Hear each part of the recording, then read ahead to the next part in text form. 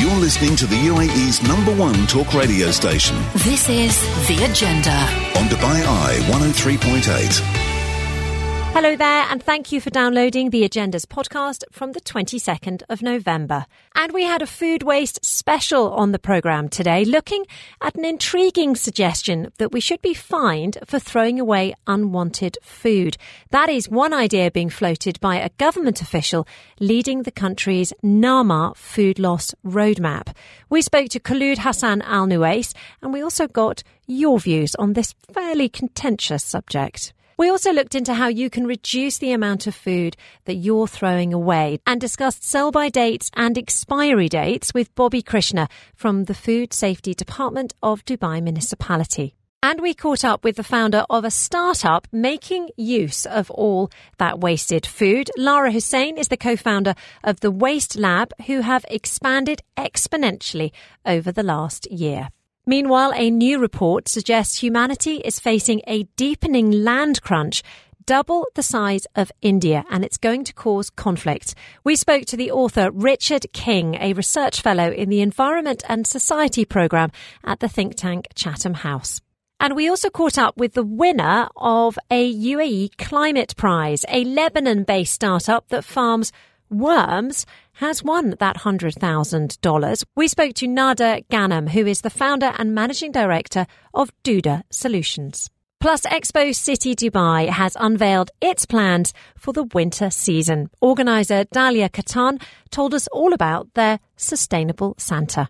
And Chris McCarty, our sports editor, brought us up to date with all the latest sporting action.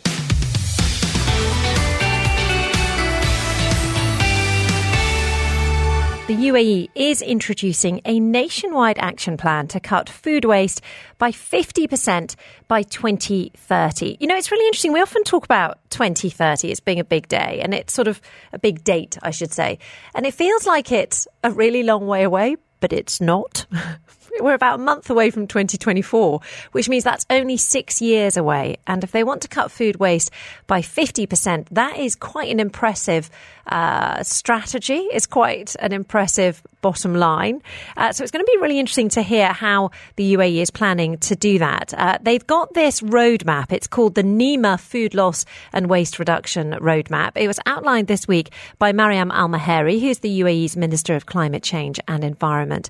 And when she was introducing it, she pointed out that 1/3 of food produced for human consumption is lost or wasted globally. It is a particular problem here in the Middle East, in the UAE specifically, because, of course, we have our feasting, we have our brunches, and as a consequence, an awful lot of food does just get thrown in the bin. Food that could have just been eaten, frankly. And the wide-ranging strategy is hoping to change attitudes towards that food loss and basically to develop more sustainable practices across the public and private sector. We wanted to find out much more about it, and joining me now to explain is Khulud Hassan Al Nuwais, who is Chief Sustainability Officer of the Emirates Foundation, and she's also the leader of NEMA, so definitely the right person to have on the radio today. Thank you so much for joining us, Khulud. Can you tell me a little bit more about what NEMA is aiming to do and basically what the strategy is? Thank you very much for inviting me this morning to speak about this hot topic. And really, NEMA is the National Food Loss and Waste Initiative that reflects His Highness Sheikh Mohammed bin Zayed Al Nahyan, the President of the UAE's vision in addressing overconsumption and food waste. What we aspire to achieve is really to become a nation where no food is wasted. Our mission is clear. It is to drive food loss and waste reduction by fostering collaboration, inspiring sustainable behaviors, influencing regulations and policies that create a more enabling environment for food loss and waste reduction, and also making sure that we are measuring our impact along the way to achieving the zero waste agenda. Why is it important for us to cut food waste? I mean, apart from the obvious, that it's, that you shouldn't waste anything. My understanding is that it has a particular environmental impact. Is that right? That's correct. Many people don't know that food waste has a direct impact on climate change. Almost 8 to 10% of the carbon emissions and the greenhouse gases comes from food waste, which ends up in landfills. So this has had a huge impact on climate change. The value of food waste in the UAE is estimated around 6 billion dirhams. And we spend so much money on basically importing 80 to 90% of our food. We end up wasting 30 to 40% of that. And what we are wasting is not just the food that is produced, but also the cost of water, energy, labor, and everything that has gone into the production of this food. It's estimated that almost $1 trillion is spent annually on food loss and waste globally. And here in the UAE, it's a value of around 6 million dirhams. It is absolutely staggering how bad food waste is, specifically here in the UAE. Just to throw in another number, which is sure I'm one that you know well as well, that each person in the UAE wastes an average of 224 kilograms of food each year. That is almost double figures in Europe and North America. How are you guys going to make people understand that it just isn't acceptable, that it is really important that their habits change here in the Emirates? So what sits at the core of what we do in Naama is really increasing the level of awareness of the general public about the importance of tackling food loss and waste, but also looking at creative ways to change the current behaviors to new social norms. We're going to come back to Khulud in the next few minutes.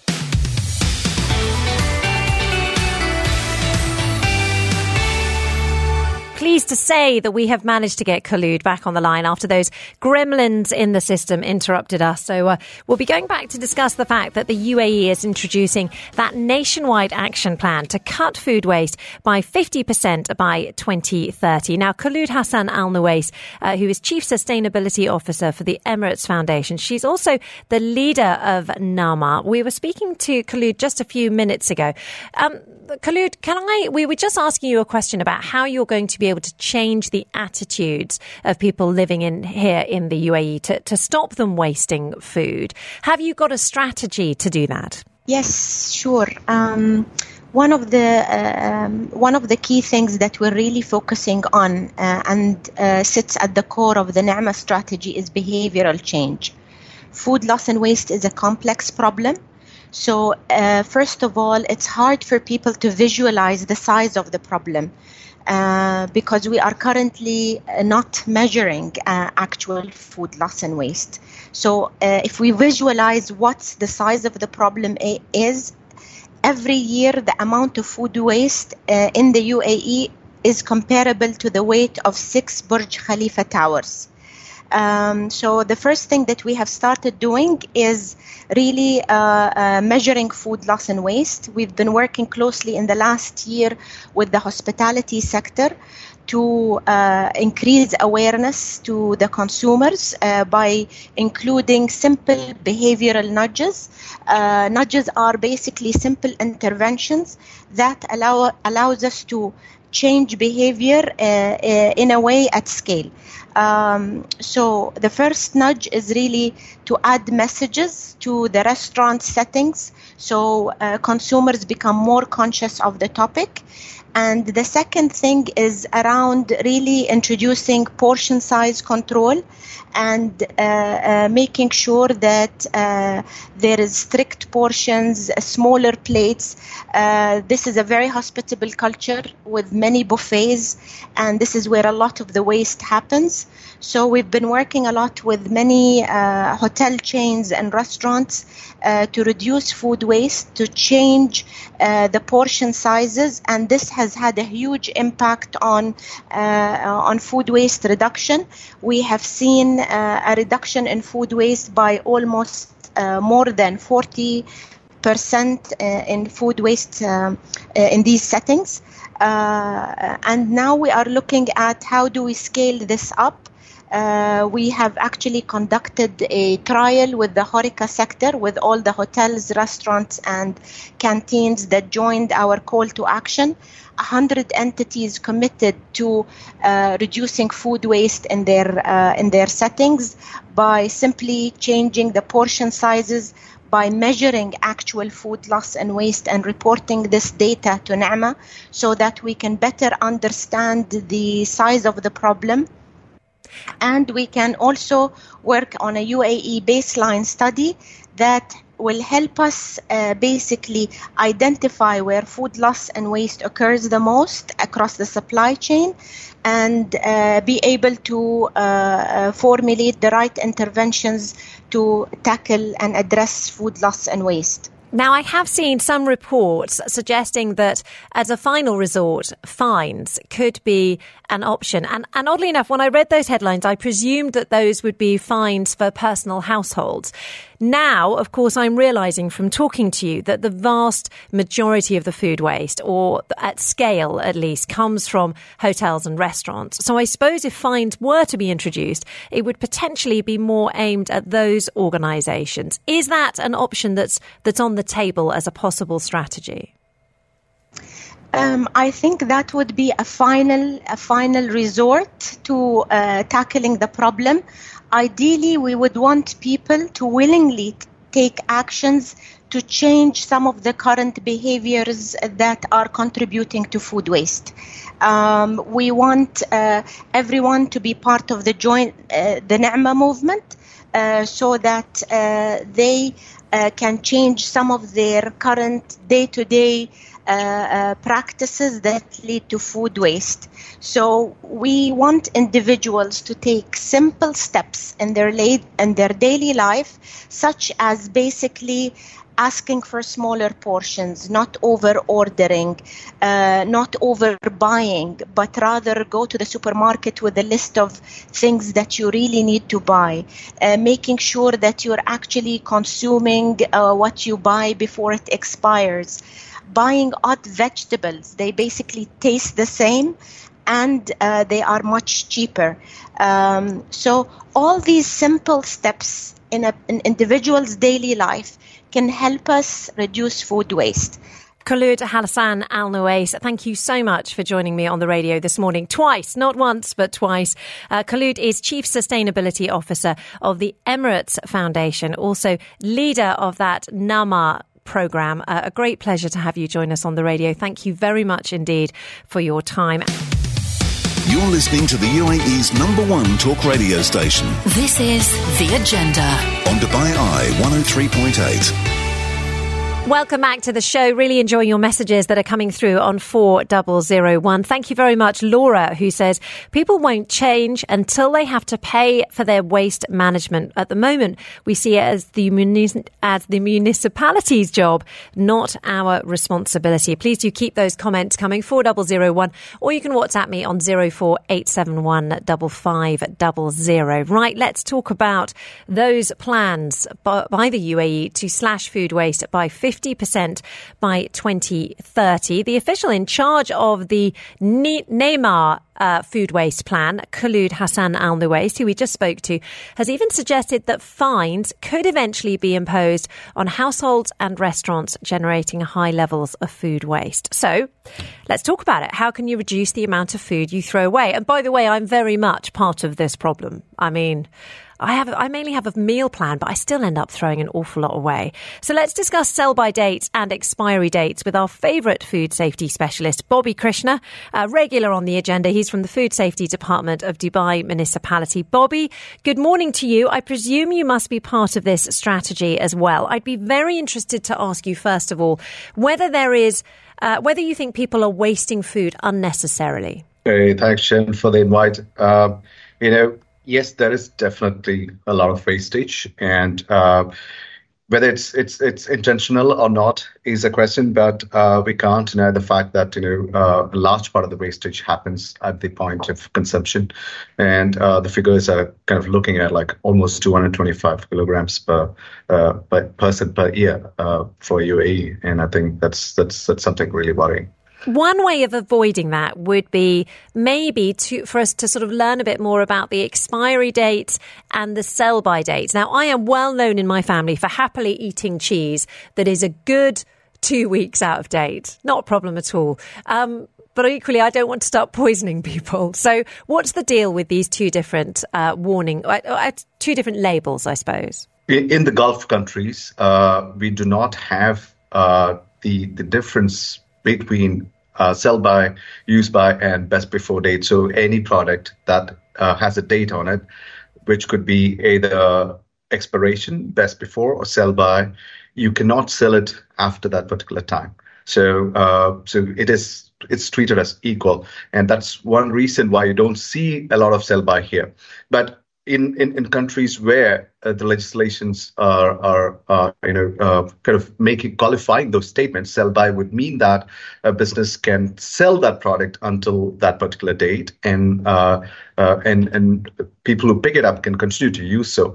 On the other hand, expiration date would mean that there is a safety concern, usually, which will make the food unsafe, or but the likelihood of the safety problems are increasing after that shelf life is high, and consumers must refrain from eating, and that's where the food safety challenges are. Usually, sell-by dates and best before dates are quality indicators, and not a problem for food safety.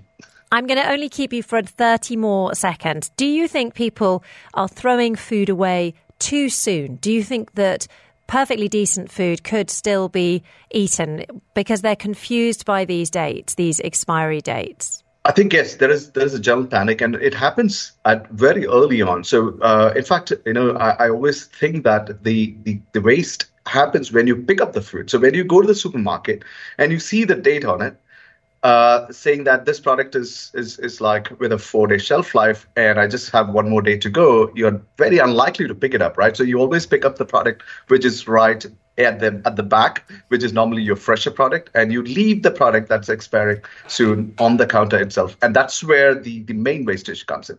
And then you got this fear factor around, and people really think that, oh, if it's going to end tomorrow, let me stop using it today because of that fear. But what you need to do as individuals is that you need to know that we've already accounted for the safety measure, and as long as the product is stored at the right temperature and for the right time, we have absolutely no problem with those kind of food. So yes, there is an apprehension among consumers, and they have to really avoid that as much as possible, both at the time of picking up and also until the use is completely over. A lot of products like yogurt and like acidic products like vinegar, they're all made of vinegar pickles. They are much more stable, and they do not have a food safety concern. But always, any chilled, ready-to-eat items, you might have concern, and that's the food that you must adhere to when it comes to shelf life. Bobby, amazing. You managed to fit so much information into a very short amount of time. Thank you so much for joining me on The Agenda this morning. Really good to have you on. Bobby Krishna there is a senior food safety specialist from the Food Safety Department of Dubai Municipality, giving us some great advice there on The Agenda. And lots of people getting in touch with their views on food waste. If you've got any advice on how to sort of avoid throwing things in the bin, then I'd love to hear from you. Finn says, in her view, restaurants should be offering smaller portions. And she says she takes no notice of expiry dates, as your nose and taste will tell you whether or not something has gone off. She mentions that some hotels in Dubai are collecting food waste for animals now, and that people should be thinking of the animals that lose their lives in order to put food on our plates. She says she's just been to the United States and had a lasagna that could have fed 3 people, so she gave a huge portion to a homeless gentleman. Finn, thank you very much indeed for getting in touch. Loving your messages.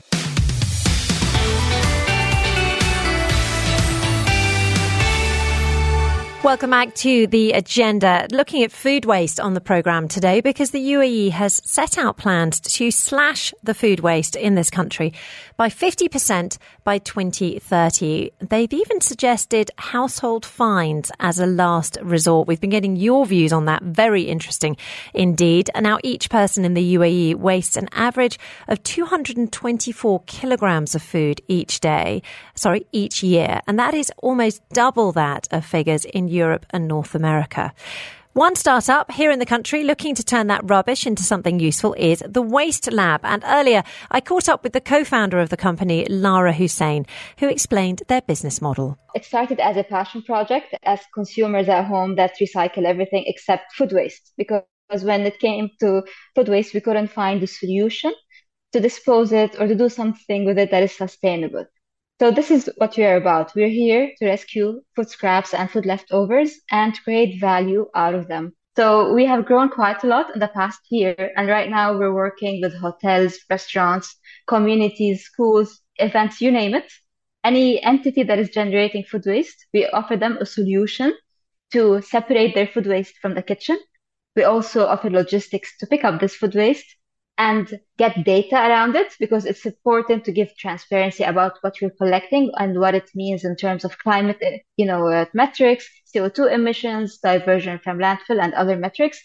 And then everything goes, we have a farmland right now where we do the natural way of composting, where we harness, the power of nature to produce this valuable output, our compost, that can go back into our soil to be used for agricultural purposes. Now, I remember talking to you right back when you first started, literally a few years ago now. You mentioned there that you've expanded a lot in the last year. How many hotels, or maybe you quantify it by how much material you're picking up nowadays? So just to give you some numbers, last year was, our testing trial year. And we collected last year 52,000 kgs. Right now, this year, we're talking about 500,000 kgs of food waste rescued and composted. And we're planning, of course, to grow next year to quadruple this number. Wow, that really is quite extraordinary. You really have expanded. Has it been an easy process? With every startup, there are different challenges. But what I can say is the mindset is changing in a positive way. Let's say last year, one hotel approached us for a sustainable, food waste management solution, and they had zero budget, and they didn't really understand the importance of a nature-based solution.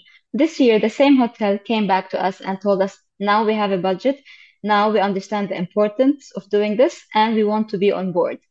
And more of these hotels and businesses are coming to us. And we have, for example, some events where the vendors and the exhibitors are telling the event, we will not participate in this event unless you have a sustainable food waste management solution for the event, to make sure that this event is zero landfill when it comes to food waste. And, with the NAMA pledge, to reduce food loss and waste by 50%. And with COP28, just a few days apart from now, a lot of action has been happening this year towards finding these solutions. And I hope COP28 is just the beginning of this. It must feel hugely exciting to you. Can I ask you a question about the composting? Because I was under the impression that it was very difficult to do in the temperatures that we see out here. I mean, yeah, there's a lot of misconception around this topic. But you know what? The UAE and this region is the perfect place to do composting because we have sunlight almost every day of the year. And the way we do composting is we harness the power of the sunlight, help us decompose our food waste into compost much faster. We've heard a lot about how the government is trying to encourage people to waste less food. You deal with waste food. Are you shocked by the amount that gets wasted in this country?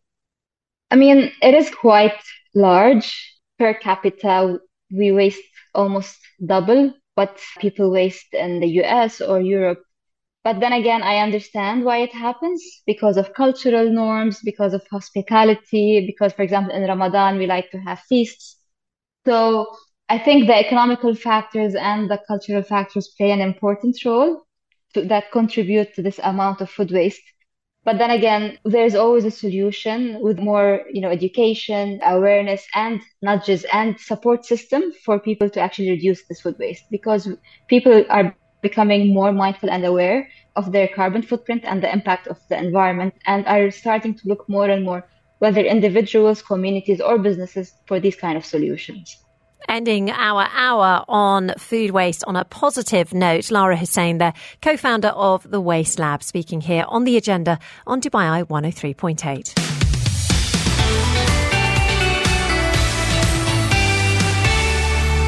Welcome back to the programme. Lovely to have you listening this Wednesday morning. Georgia Tolley here, and I will be keeping you company all the way through until 1 p.m. Looking at quite a fun story now, because a Lebanon-based startup that farms worms has won a $100,000 UAE Climate Prize.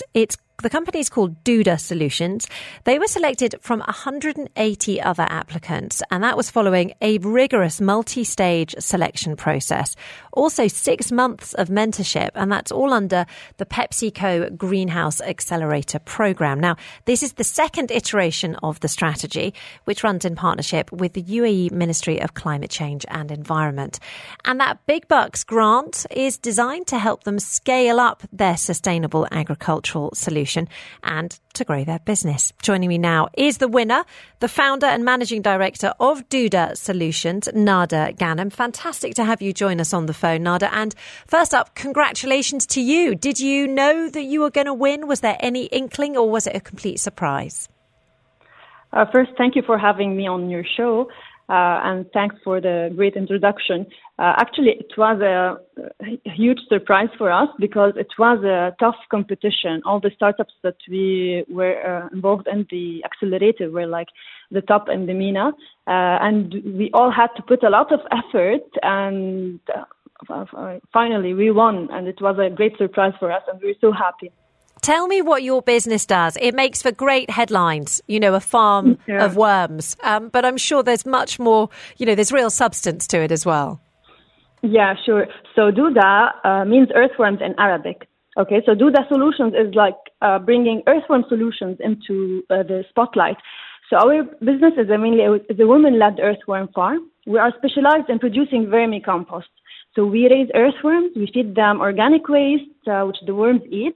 We recycle and produce vermicompost. For everyone who's listening to us, so maybe they're asking what's vermicompost. Vermicompost is a powerful organic fertilizer. It's rich in growth bacteria, growth enzymes, and organic matter, which are like important factors for soil restoration. So we're not talking something similar to nitrogen, phosphorus, potassium, which are the main nutrients that chemical fertilizers tackle. Now, we're bringing a solution that revives the soil, gives it all the nutrients, fungi, everything that restores the soil ecosystem. Okay, so the interesting thing is that we've upgraded our work. So now we're not just a simple worm farm. We use advanced technologies in our production of the solid vermicompost. We have a capacity of 100 tons per month. We also use cutting-edge nanotechnology for the liquid vermicompost production with a capacity of 600,000 liters per year. And of course, this capacity can be expanded further as we land into new markets, into bigger markets. So you might be asking, why is organic matter important? How we contribute to the environment and others. So to give you a glimpse, to give you a glimpse, imagine increasing organic matter in soil by only 2% over a 20-hectare field can preserve 2 million gallons of water after rainfall. So this organic matter is essential to capture water in soil. Besides the products that you are producing. So it actually changes the amount of water that soil needs. And obviously, we've heard already on the programme today about what a big impact agriculture has on carbon emissions. So literally from the ground up, you're making things better.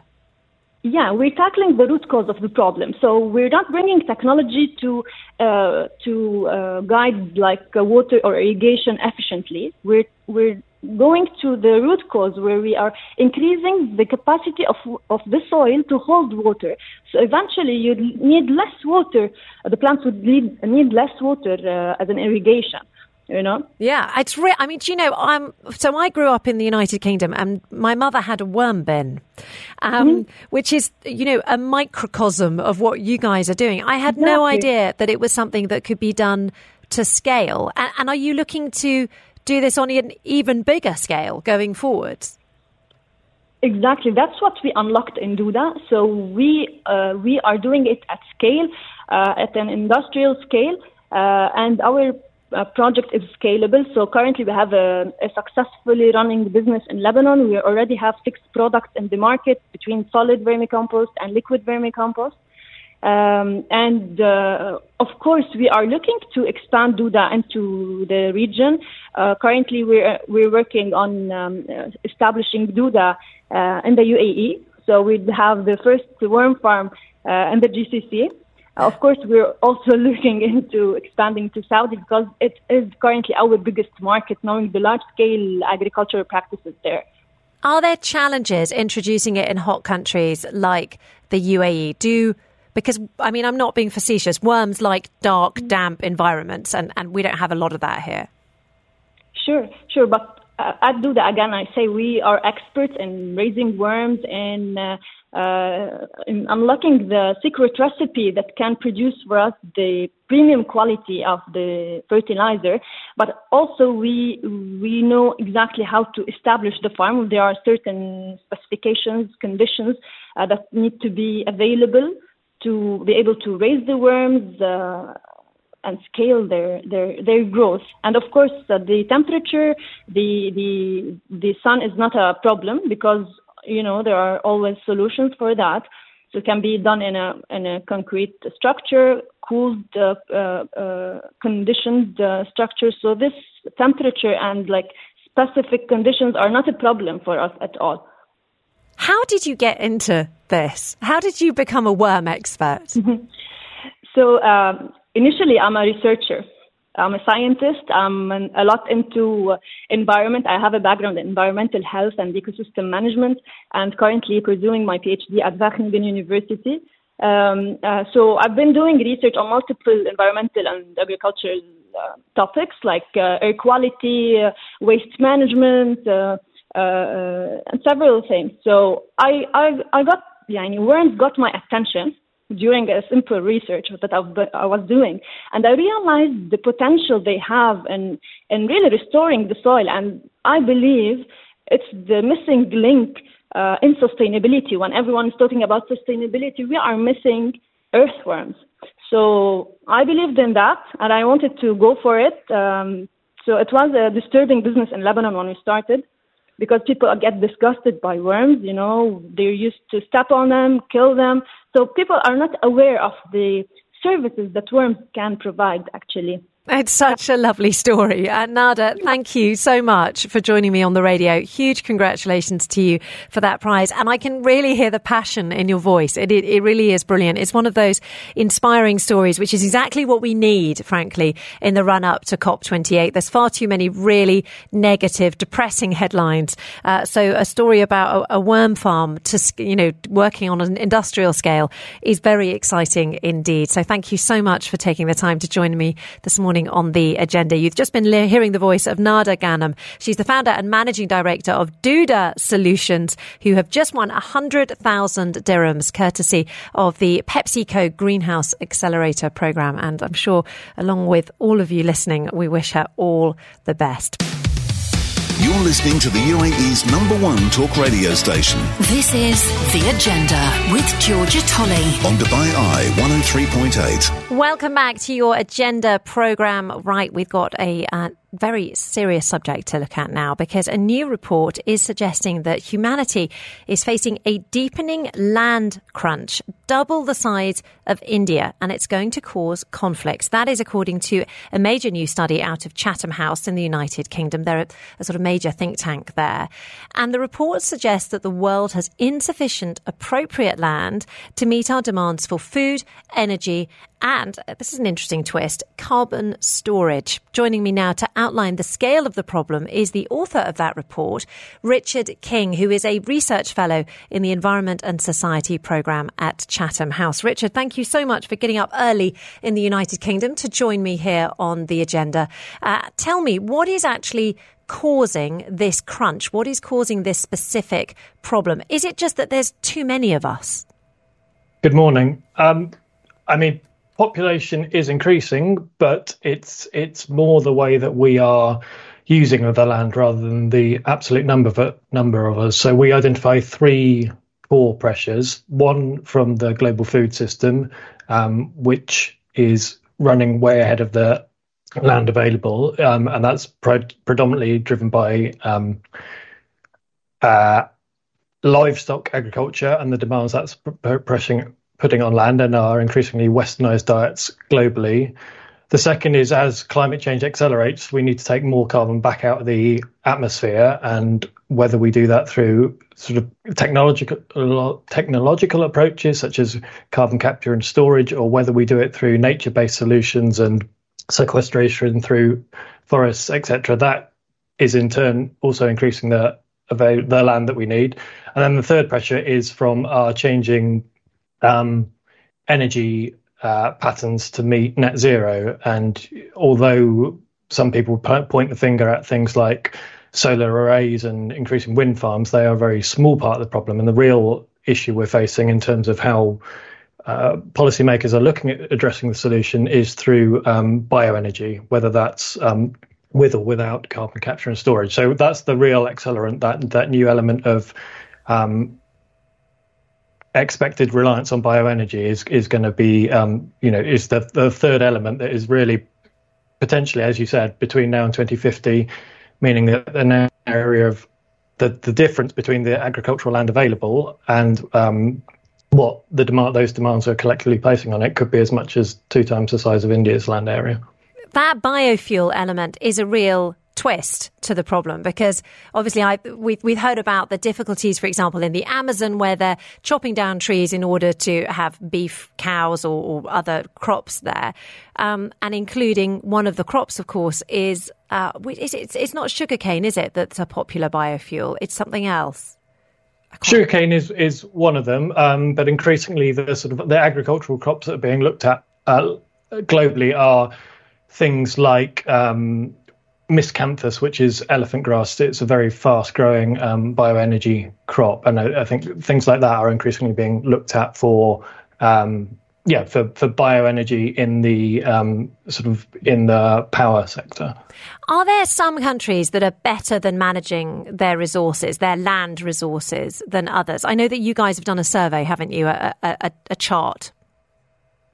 Yeah, we produced what we're calling the Land Wealth Index, which is essentially trying to look at the available assets of land in each country. And it's not just sort of quantifying land area. We're also very much looking at the quality of land. So the amount of agricultural land, the amount of natural land, but also how well equipped that land is to deal with increasing pressures. So the trends that we're seeing in terms of environmental degradation or deforestation, how resilient that land is in different countries to those different pressures, but also crucially how well equipped different governments are to deal with pressures, to their economic resources, to finance the investment that's required in land, but also their sort of governance capacity to manage the resources more effectively. And so once we put those all those elements together and produce this ranking of countries' ability to deal with it, the other element that we intersect with that is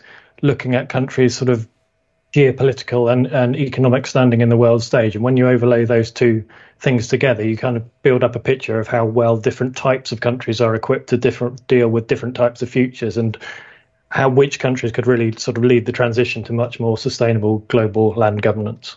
I think here in the UAE there is a clear awareness that we lack agricultural land. And in fact, my understanding is that as part of our food security plan, which has been running for nearly a decade now, the UAE is either renting or buying land in other agricultural countries.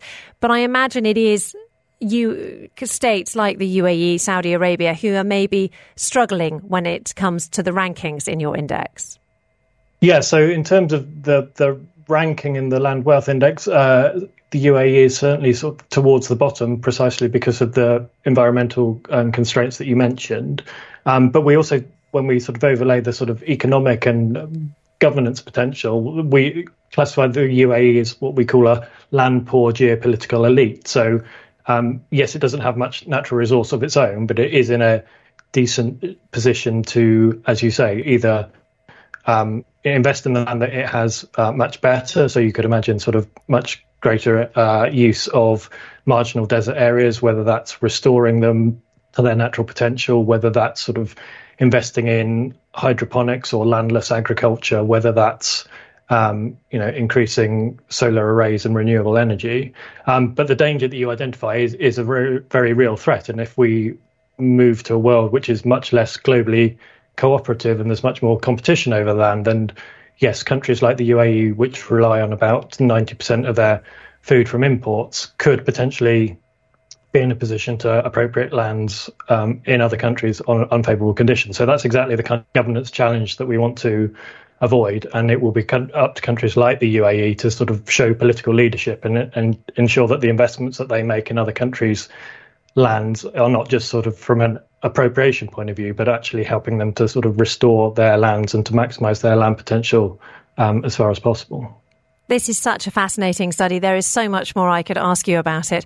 We're out of time, sadly, Peter, but Richard, sadly, but I really would love to come back to you to discuss that in more detail in the run-up to COP28. You've just been hearing from Richard King. He is a research fellow in the Environment and Society programme at Chatham House and the author of that report and that index. Huge thanks for getting up early in the United Kingdom to talk to us right here on The Agenda on Dubai Eye 103.8. This is The Agenda with Georgia Tolley. On Dubai Eye 103.8, the UAE's #1 talk radio station. Welcome back to the show. And, I think it might be a bit too early to play Christmas tunes, but I was seriously considering it. And we all know he likes reindeer, jingle bells and gifting. Who could I be talking about? Well, but did you know that Santa Claus is also a lover of our planet? Well, you can now add environmentalism to his list of qualities because the man in red is about to take up residence at Expo City Dubai, and his grotto, yes, that's the right word, has gone green. Let's find out more about it. I'm joined on the line now by Dalia Katan. She's the Creative Director of Entertainment and Experiences at Expo City Dubai. Dalia, lovely to have you join us on the line. There are a lot of Santas available in the UAE. Why is your Santa going to be better than other Santas? Hi, Georgia. Thank you for having me on the show. We're very excited actually to launch our second edition of Winter City at Expo City Dubai, and this year it's different. As you were saying, off of the COP event and Expo City's continued sustainability goals, we have a green Christmas this year. We're inviting guests to become eco-heroes and come help Opti and Santa save the North Pole and in turn save Christmas. So all of the activities that are going to be taking place at Winter City this year will have really fun, sustainable messages for kids to take part in, all while celebrating all the amazing things about Christmas. And what's super fun this year is everything is happening under the magical dome of Al Wasl Plaza. Oh, yeah. Tell me more about what you're going to have on offer. All, of course, with a green twist. Yes, everything with a green twist. So obviously our Christmas tree is back this year, and then we have 5 really fun activities for kids to take part in. Letters to Santa is back. We have the snow, obviously the amazing projection shows we have. Carols by Candlelight is back, our Christmas markets, really fun F&B options for families. So lots of things for people to take part in. There's going to be a very quick turnaround at the end of COP28 into this winter festival. How quickly are you expecting people to be back on site? COP28 due to finish around the 14th, I think. 12th. Immediately right after to deliver what we want to deliver, a really magical experience for all of our guests. We're going to be working really hard, and we're going to need the help of all of Santa's elves and all of the Christmas magic. So we're really excited to bring it this year. It's going to be really fun. It's going to be special with a lot on offer for all of our guests. Now, we know that people are going to need tickets if they want to visit COP28. And in fact, the public is being encouraged to go to that. There is going to be a ticketing system just so that, for the green zone, that is, just so that they don't get over, they don't get too many people, frankly. Do you need tickets to visit the Winter City after COP? Yes, you will need tickets. You can find them on Platinum List. It's 20 dirhams on entry. Kids 12 and under are for free, and that gives you access to everything in Winter City.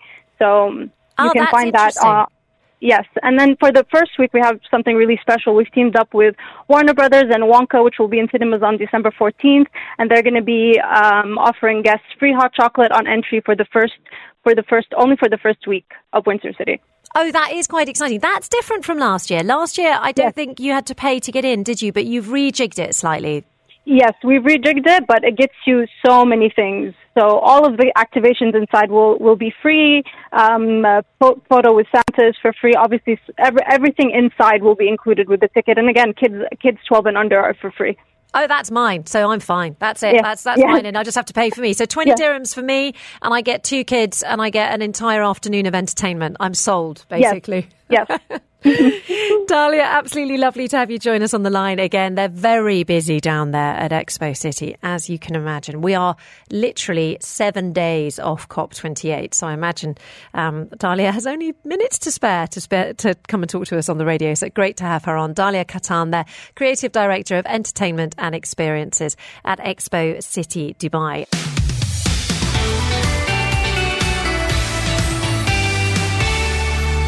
Georgia here, keeping you company all the way through until 1 o'clock. And I have help at hand. We're going to turn our attention now to the sports news. And our editor, Chris McCarty, sent us a message with all our headlines, this time starting with football. Well, we start with football. It's been a while, Georgia, since we spoke about the beautiful game. Of course, cricket, rugby, Formula One, golf has all taken precedent over the last few weeks. It is the international break, but some big scorelines overnight. Argentina, the world champions, beating Brazil in World Cup qualifying. That result good enough to take Argentina back to the top of 2026 World Cup qualifying. This Uruguay, who beat Argentina the other day in second place. Brazil, though, 6 matches in qualifying played. They've already lost 3. They are outside the qualifying spots, which is, well, seismic, given Brazil are 5-time World Cup winners, of course. I'm sure they'll get themselves back on track, but a big victory. Nicolas Otamendi, the former Manchester City defender, with the only goal of the game. Brazil would finish the match with 10 men. Joe Linton, the Newcastle midfielder, come forward. He was sent off with 9 minutes remaining. So a big victory for Lionel Messi and Argentina, back to winning ways after that 2-0 reverse to Uruguay last time out. As for Euro 2024 qualifying, a little closer to home over in Europe, well, the big story last night is, I guess, France, their 100% record is over. They were drew to a piece with Greece. Not a terminal result, still good enough to see France reach, of course, Euro 2024 in Germany next year. I guess the big result, it wasn't a qualifier last night, but the big result, Germany beaten by 2-0 by Austria. Germany's run of disappointing results continued. Julian Nagelsmann, the former Bayern Munich boss, has come in there, and their woes continue. Not all is well with the German national team, and they've got to get themselves back on track ahead of hosting the Euros next summer. That gets you bang up to date with all the football. Not much else, in all honesty, right now. Of course, we're building up to the Abu Dhabi Grand Prix this weekend in F1, the final race of the year. We'll get excited about that as it comes. For now, though, it's back to you guys. Chris McCarty, thank you very much indeed. Our sports editor, back at 5 p.m. with your drive time show off script alongside Robbie and also Sonal. Really good listen all the way through from 5 till 8.